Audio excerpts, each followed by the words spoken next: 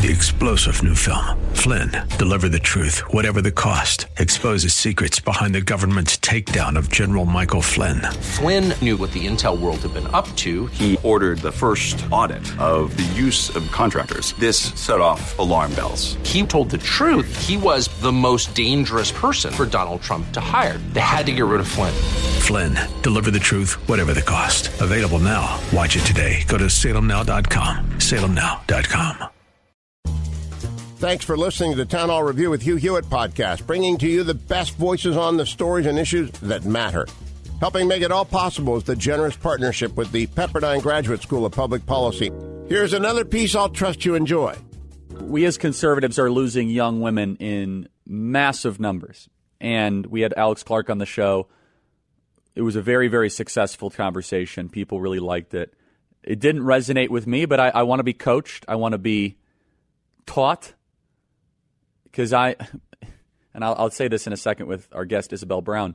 When a young lady comes up on campus and the first thing she says is, who do you think you are as a man telling me what to think about abortion? How do you proceed from there?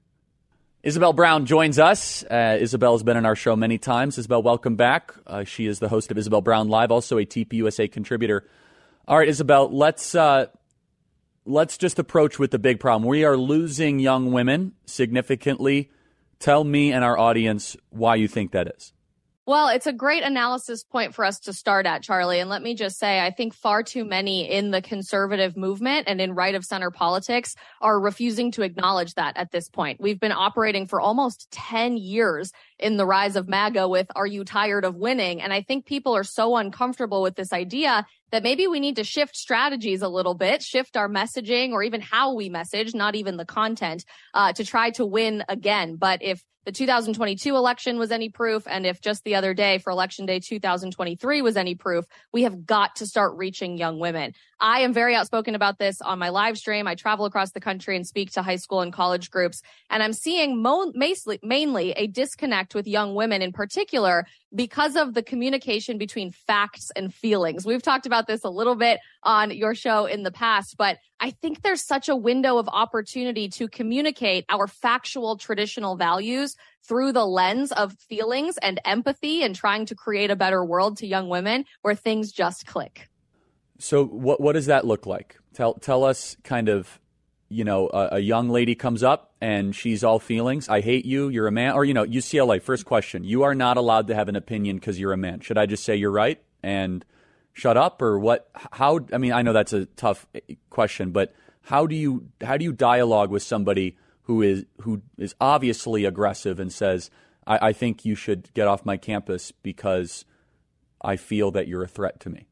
I think we're seeing so much of this very aggressive, angry emotion, specifically around the issue of abortion. And I'm glad you brought that up, Charlie. Last spring, I was able to travel to over a dozen college campuses with Kristen Hawkins on her tour with Students for Life and dialogue with young women about this issue in the hearts of college campuses. And that anger is just so palpable. People screaming at you, people throwing things at you. I totally get it. Often I do see it geared towards men in particular because our generation has been programmed to believe no uterus, no opinion, which is ironic because I thought men can have uteruses now as well, and men can have periods and give birth now too. So it's always fun to throw those jokes in there because it helps to lighten the mood. But I have found it's incredibly effective on the issue of abortion to connect first on the emotional, to say, I see how angry you are. I see how upset you are. And rightfully so. We're talking about a very difficult subject that involves human suffering. So this should be making you angry, and this should be not sitting right in your soul. However, is it at all possible that maybe your feelings are misdirected? Maybe the way to truly have empathy for this woman who is a victim of some sort of heinous crime, usually they bring up situations of rape or incest or domestic abuse. Is it possible that maybe we're giving more trauma to this woman by adding abortion to her life because she might be 6 times more likely to commit suicide later on in her life? Is it possible that we are putting her life at risk every time she gets down on the table in the operating room for a surgical abortion, or when we send her home and she could bleed out in her bathroom? We don't want her to risk her life, do we? And connecting on some of those common ground empathy talking points first really opens the door for conversation, to take that deep breath, to not let your heart rate get so high, as you taught me many years ago on college campuses, and to let these women know that their feelings are there for a reason. This is a disgusting practice that should not sit well with you, but maybe it's a bit misdirected.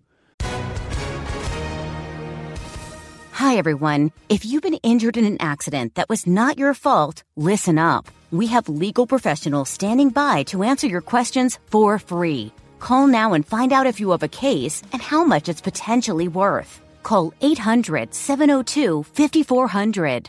I'm here with spokesman John Wolf. So, John, tell everyone listening who should call right now. Well, Maria, first off, thank you for having me here. It's always nice to answer the listeners' questions. Now, as far as who should call in, anyone who's been injured in an accident and think you deserve compensation, give us a call right now. 800-702-5400. You'll find out if you have a case and how much it's potentially worth. Thanks, John. You heard it, folks. Take advantage of this opportunity and call now. 800-702-5400. Advertisement sponsored by Legal Help Center. May not be available in all states.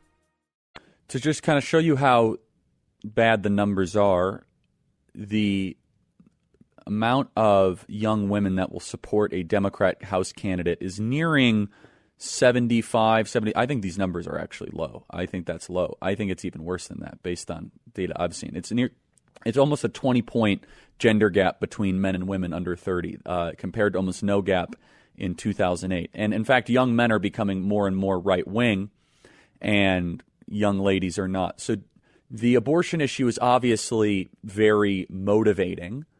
Have you seen evidence, Isabel, that people's minds can be changed, young ladies, on this? Because it's an issue where they frame it as autonomy, right? My body, my choice. Don't tell me what. I mean, Taylor Swift comes out, and I'm not supposed to talk about Taylor Swift, so I don't really care, but I'm going to do it anyway.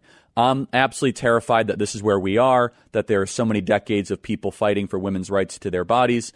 Today's decision has stripped us of that. That was after the repeal of Roe versus Wade. How do you win over?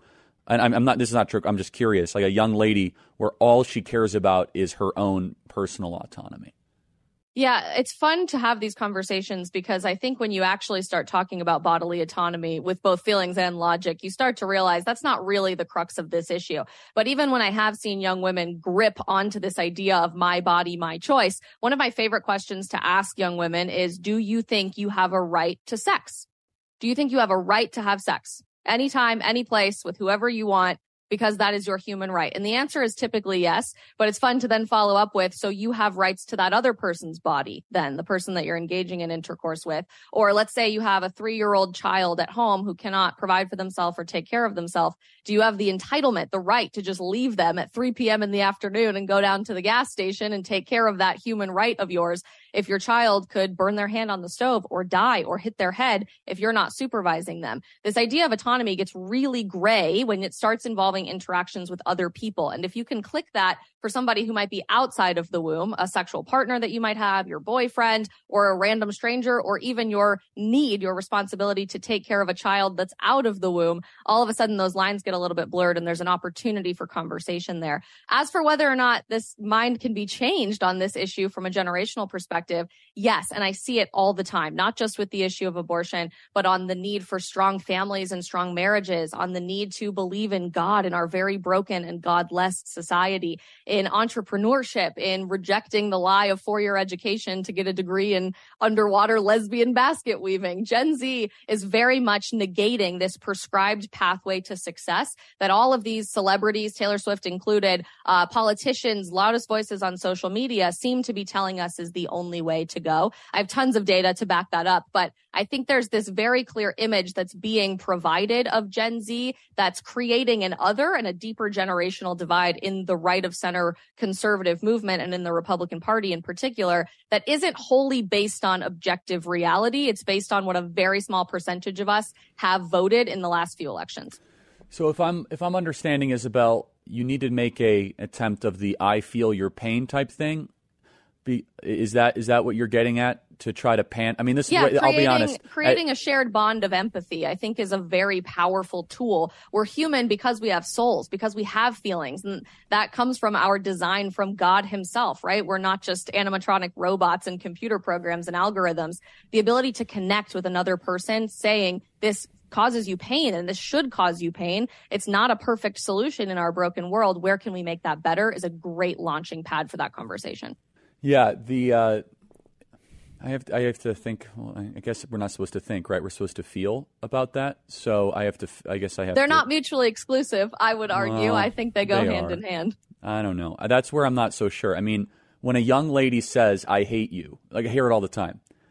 I mean, am I supposed to validate that feeling, right? Or no, and you're not expected to validate every single person's feelings. Feelings are unreliable at the end of the day, but they exist for a reason. And I would love to ask you, Charlie, like, why are you so unapologetically pro-life? Why is that such a deep-seated core value for you? Is it just because of the fact that there is a beating heart or a human person? Or do you feel a sense of humanistic connection, seeing that that child was made in the image of God the same way you were and worthy of the same respect and dignity? I don't feel it. I think it. Yeah, my feelings are super yeah, the Bible says your heart will lead us astray. Over 10 warnings on that. So Isabel, who on the conservative world podcast or political space do you think is doing more good than harm, or at least effective in reaching young women? An example that you can point to. Easiest, best example would be Brett Cooper with her show, The Comment Section. Brett has this uncanny ability to connect cultural and political issues from this very fresh breath of air that I think the world really needs to hear right now. She's funny, she's spunky, but she's not afraid to tell it as it is. And it's obviously showing in how quickly her channels are growing on TikTok, on YouTube, and everywhere else. Okay, Brett Cooper. So, yeah, we're trying to get Brett for America Fest. She's terrific. So the challenge I think that some of us have, though, Isabel, is that feelings are inherently subjective. Now, if what you're saying, using feelings to get to as a means of persuasion, and is that effectively what you're saying? Because for example, the genesis of facts don't care about your feelings is obviously Shapiro, but it came from kind of a refutation of overly, and don't take this offensively, feminine politics, okay? Mm-hmm. Of I'm going to dismiss all the data because I feel a certain way, right? And so Shapiro said, and it obviously started a whole genre that was very successful, said, but the facts supersede your feelings and they don't care about them because, for example, you hear this all the time, right, Isabel? The black students will say, I feel like I'm targeted all the time. And we'll say, well, no, I mean, you're not because of this, and this. So what is your reaction to that? Well, first, I'd like to ask you a question, Charlie. You mentioned that there are this big generation of young men coming into the fold today, going into the 2024 election, that are overwhelmingly very conservative. And that's true. We are seeing that with Gen Z. It is insane, the numbers of Gen Z young men that are embracing the words of a Jordan Peterson or you or Dave Rubin or Ben Shapiro, and that's incredibly encouraging. But we as conservatives, first and foremost, believe that men are men and women are women, right? They're different, correct? Yes. A is A. Correct. Yes. So if that's the case, I think it requires a unique strategy for how to message the same objective truth that all of us live in and really require to live in our broken and subjective society. And that might look like two different approaches. The facts don't care about your feelings, overly masculine way of communicating is incredibly effective with young men. And those numbers that you shared from Generation Z go to prove that point. I think we have nothing but reason to have hope for young men in Gen Z embracing traditional values. But when it comes to a more feminine approach to communicate those objective truth ideas, I don't think facts or feelings are mutually exclusive here in discussing these issues with young women. Women have bought into a whole barrage of lies of people trying to twist facts about what's going to make us happier or make us feel more successful or make us feel more fulfilled. We should always put our career first instead of our families. We should never date with intention to get married. And we certainly never should put a ring on our finger and get married. We shouldn't believe in God. We should believe in our very public corporate CEO because that should be God over our life. And we could keep going example by example. But look what's happened. You see an entire generation of young women who are struggling more than ever before with record high rates of anxiety, depression, of suicidation. We want something more, and that continues to prove itself as well. 83% of my generation, for example, still dreams of growing up to get married in a culture with the lowest marriage rate America has ever seen since 1867, when we began recording marriage rates. The vast majority of our generation is ditching the stupid liberal arts degree for 4 years to instead pursue entrepreneurship. 62% of us have already started our own businesses. In 2021, only a quarter of our generation said we believed in a higher power, but just 2 years later, over a third of us say that we believe in God. There's this hunger for meaning. There's a hunger for truth and objective fact, but recognizing the brokenness and the anxiety, the depression, the death, the culture of death that our country continues to support, and how it got young women here is exactly how we get us out of it. I think we're making progress. And we're trying to... Always. Yeah, well, I am trying to figure out... I could tell you how to win over young men. That's not a problem. Young women, we got a problem. So, but Isabel, I don't know if you agree or disagree. I'm sure on the margins, I could totally buy into it. But my current belief is that absent more and more young ladies getting married and having children, it's going to be difficult, if not impossible, to turn them into conservatives. Do you agree with that? I don't agree with that, actually. And I have a story to share with you, if you don't mind, Charlie, on why I don't. Back in the spring, it was March or April, I took a trip to Santa Barbara, California to be on a very viral dating podcast called the Whatever Podcast. You've probably seen clips of this all over TikTok, or for those watching, it's very, very viral on YouTube and Rumble. But sat down at a big table with 10 or so other young women, all of whom were dramatically different in value set, in religious upbringing, and relationship status than myself. I was sitting across the table from a recovering sex addict, an OnlyFans creator, an active pornography actress, and her fiance, which didn't make a whole lot of sense to me. And we were supposed to be engaging in these conversations that were supposed to be a bit combative, right? You want the clips to go very viral on social media. And that usually happens from disagreement. But shockingly, for about 5 hours, as we were sitting there getting to know one another, we found ourselves agreeing on almost every single subject that we talked about. Every young woman around the table shared with me that she had quit taking her birth control pills within the last year because they were making her depressed, destroyed her body image, and changed who she was attractive to. Every single young woman sitting around this table said they felt that they had been lied to by modern feminism, and they might not jump to the alternative to say they should get married today in order to fix that, but they felt this sense of something is wrong, putting a square peg into a round hole. Every single woman sitting around this table said hookup culture had brought them personally significant anxiety, depression, and they weren't sure how that was going to impact their dating lives moving forward. And data backs this up. Pew Research shows that over 73% of our generation who are currently dating the way the world is supposed to tell us to, we're dating in hookup culture and with app after app on our phone, constantly scrolling for that perfect match that's never going to come. We're extremely dissatisfied with our dating lives. Your love life might not seem like the obvious first place to connect on shared values and change someone's entire mindset towards being conservative. But when you talk about the most intimate, foundational, important relationships, like who you're going to marry and who you're going to spend the rest of your life with, or even more superficially, who you share your body with, young women today know that something is broken. We are throwing away our birth control pills. We are deleting the dating apps off of our phone in record numbers, and we're voluntarily taking ourselves off the dating market. More than 50% of our generation has, because something isn't right how the world is packaging it. We want more. So if that is the case, why are young women not getting married in bigger numbers? You know, I think there's a whole PhD dissertation course we could teach on how our society is packaging marriage, namely because almost every single loud voice around us, our CEOs, our college professors, our favorite celebrities or influencers are all telling us that marriage is a trap. But I have to tell you, at least anecdotally, every single young woman that I am personally friends with, who might call themselves conservative or even fiercely independent, are all engaged and getting married. I am seeing a trend of young marriages based in faith and getting married in the church, unlike anything I've ever seen before. I'm doing my marriage prep right now at the Catholic Church in our neighborhood. And we had our mandatory retreat a few weekends ago where there were 52 other young Gen Z couples, 104 people getting ready to get married in the Catholic Church in a time where they would tell you nobody wants to get married in the church. So I don't know if the data might just be skewed. They might be surveying the wrong people, but at least in my own experience, I'm seeing a huge push towards wanting to share your life with somebody for good. That's very promising. Yeah, the data shows we have more unmarried young 30-somethings than married. Maybe Gen Z can save us. And so how can we then segue that to political success? So the Whatever podcast where you were talking to the hookers and you were, trying to find common ground. Do you think that there's an opening that they would vote right-wing or conservative after that conversation? I absolutely do. And I think a lot of it then comes from parlaying those conversations into, well, why are you so miserable? Why is everything so broken? Why do you feel like you were sold a bill of goods here instead of something that's going to lead towards happiness and truth?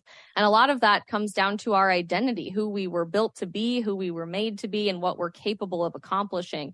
The left has this very shiny, happy image of what Gen Z is supposed to look like in the political system. But really, they treat you like a pawn that can be bought or sold for a vote every 4 years. They put on rock concerts and they have musicians come to the White House and make extremely chuggy and cringy TikToks that just hurt your soul to watch. But there's no actual substance in wanting to make a Gen Zer's life better. Economically, certainly not, but especially culturally. And Charlie, we like to say all the time, politics is downstream from culture. I think if we can change the tide of public opinion on marriage, on birth control, on how we use social media to laugh again when we have a world that's devoiding us of comedy, reminding people that it's okay to worship God and not worship government, all of a sudden our foundational values shift so dramatically that you're able to connect with people politically on how we accomplish sharing that with other people in the future. Yeah, I want you to focus on one of the topics here that has getting more and more attention, birth control. So birth control has been proven to increase depression, anxiety. It makes women more neurotic and quite honestly crazy. And there's more and more people throwing away the pills. I don't know how this is more just kind of chatter, anecdotal. I didn't believe Alex Clark when she came on the show because the numbers just seem a little bit unclear. There really hasn't been a study, amazingly. I went through all the Guttmacher Institute, Planned Parenthood, all the left-wing groups, and they're not admitting that birth control rates are down. But honestly, these parents that give up, I'm shocked. Oh, you have pimples, birth control. You have this, birth control. This is really important. Again, I'm far from an expert on this topic, but there seems to be this like subterranean mass movement of like anti-birth control pills that's beyond, it's not getting any coverage. A lot of the people say it's like an anti-contraceptive movement. So what is going on here, Isabel? Take as much time as you need. I find it fascinating. I am so glad you asked, Charlie, because I talk about this all the time. As you know, my educational background is in biomedical sciences. I was pre-med through all of college and then got my graduate degree in healthcare policy. So I, too, am shocked that more people are not covering the mass movement I am seeing generationally to throw away hormonal birth control. And that doesn't just look like the pill, by the way, although that's probably the most common way that we obtain hormonal birth control in society. Certain IUDs, implants in your arm, the shot, for example, are all regulating, which sounds like a positive thing, but actually is changing every single thing about you, your hormones. And we're starting to discover, because no one is doing any studies about this, that there are mass implications to our identity as individuals when we take these supposedly magic pills prescribed to us to fix any little ailment under the sun by our primary care physicians or even our dermatologists. I'm extremely transparent about my own experience. I was prescribed birth control mandatorily when I was 15 years old because I was prescribed Accutane. I had debilitating, horrible acne, which is a larger story, I think, in terms of the diet in America, why this is happening to almost every teenager. Yeah, that's right. Yeah. But I had this horrible acne, had no self-esteem, and was told this was going to be my magic solution, this experimental medication to take it. But caveat, the government requires that you take hormonal birth control pills while you are on it, just in case, because the medicine causes extreme birth defects.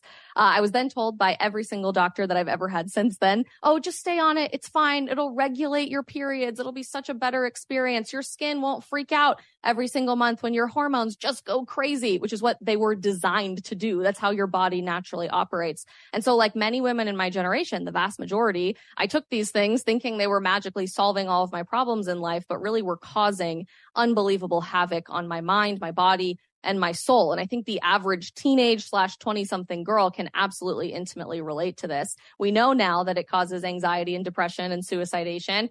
Nobody likes to talk about that when they prescribe it to you in the doctor's office and read the horrible list of physical side effects. But also mentally, it makes you less interested in your passions. It completely changes who you are attracted to. It turns out women taking birth control pills are more attracted to more feminine men instead of more masculine men that can appropriately lead them in a relationship. It completely destroys your sex drive, which obviously isn't necessarily the most appropriate thing to talk about with a teenager, but would probably be good to know before you think about growing up and getting married and still taking this pill that's changing every single thing about you. So the more we ask these questions, women are quitting in droves. And the Skim is one of the only people that's reporting on the numbers for this. You're right. There's not a lot of data at the 30,000 foot level, but of the women surveyed in America who have stopped taking birth control pills when they previously were prescribed it, over a third of them have stopped within the last year. So this is a brand new like subterranean movement, and we love to see it. So I have a couple questions. Do you think that might be why so many young ladies are becoming lesbian because of the pill?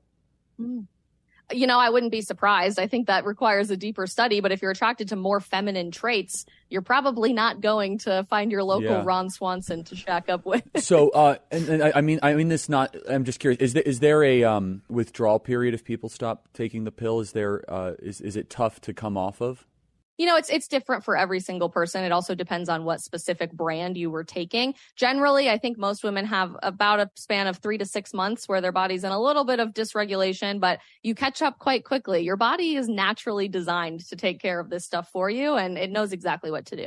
Yeah, and then does it impact future fertility? I've heard like people scream at each other over this. Like, yes, it does. No, it doesn't. Fantastic question. Yeah.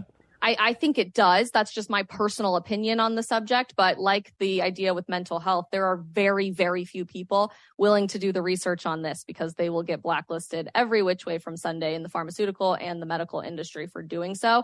There is no coincidence, however, that fertility rates have just plummeted in the last decade or so in America. If you look at rates from 2004 to 2020s, for example, it's shocking and devastating, and nobody is talking about it. But 1 in 4 pregnancies should not be ending in miscarriage. That is not normal. Jeez, that's unbelievable. Yeah, there's a really good article, almondclinics.com, The Pill's Surprising and Scary Effects on the Brain.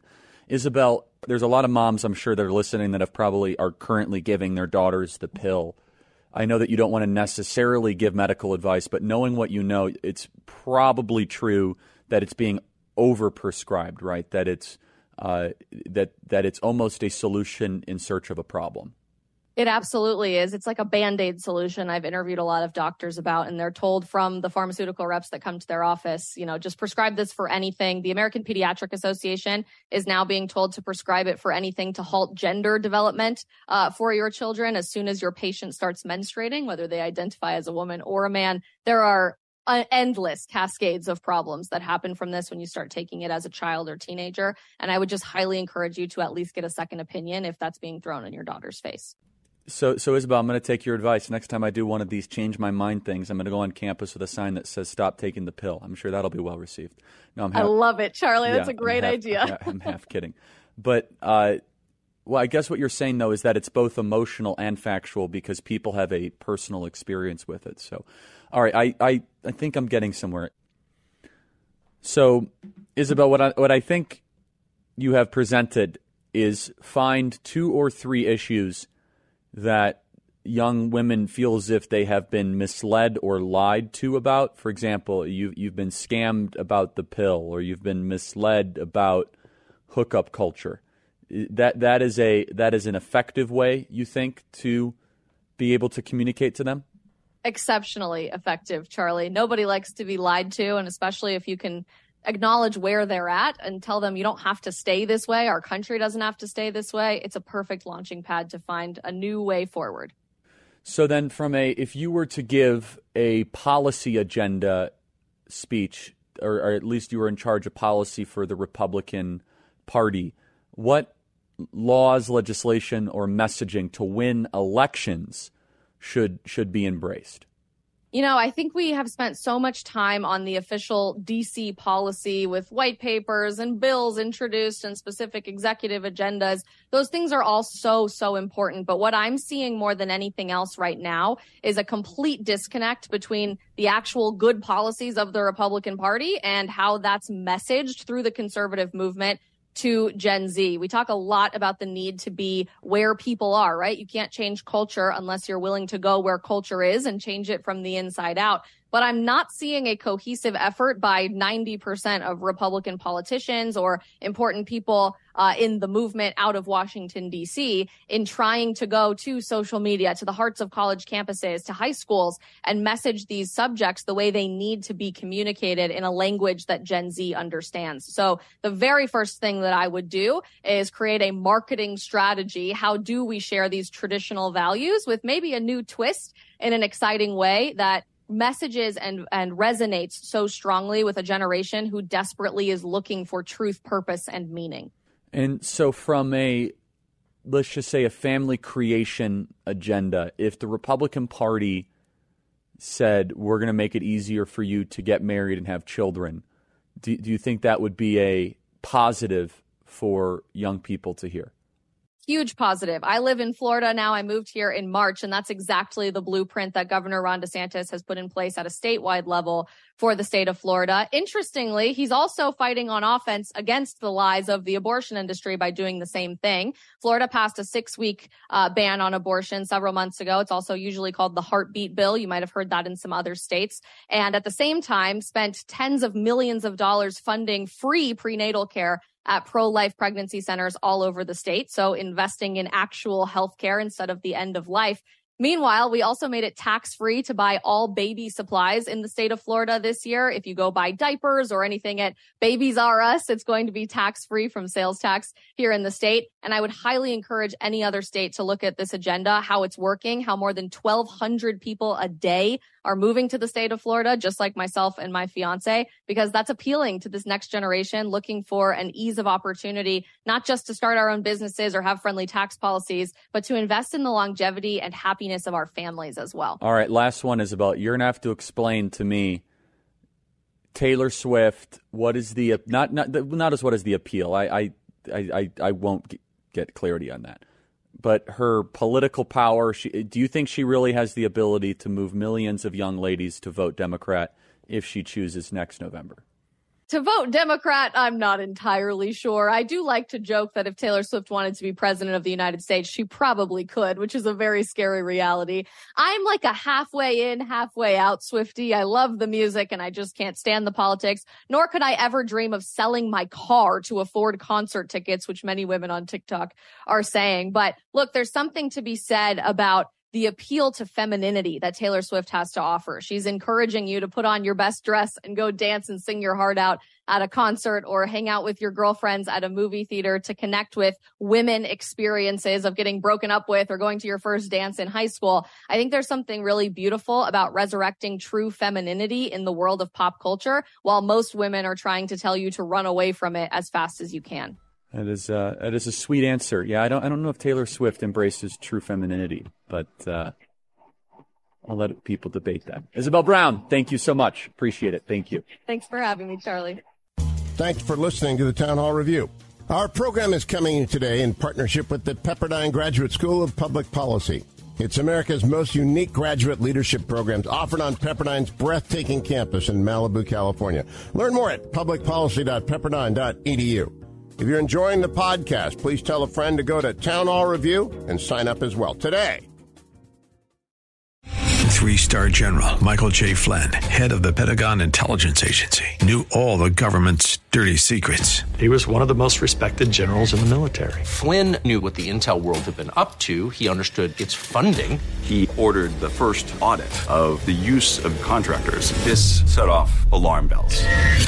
The explosive new documentary, Flynn, Deliver the Truth, Whatever the Cost, uncovers the facts behind this scandal. Flynn told the truth. He was the most dangerous person for Donald Trump to hire. I find out the worst enemy that I'm going to face in my life is right here in America. They took my assessment and they wanted me to change it. And I was like, I'm not changing it. They had to get rid of Flynn.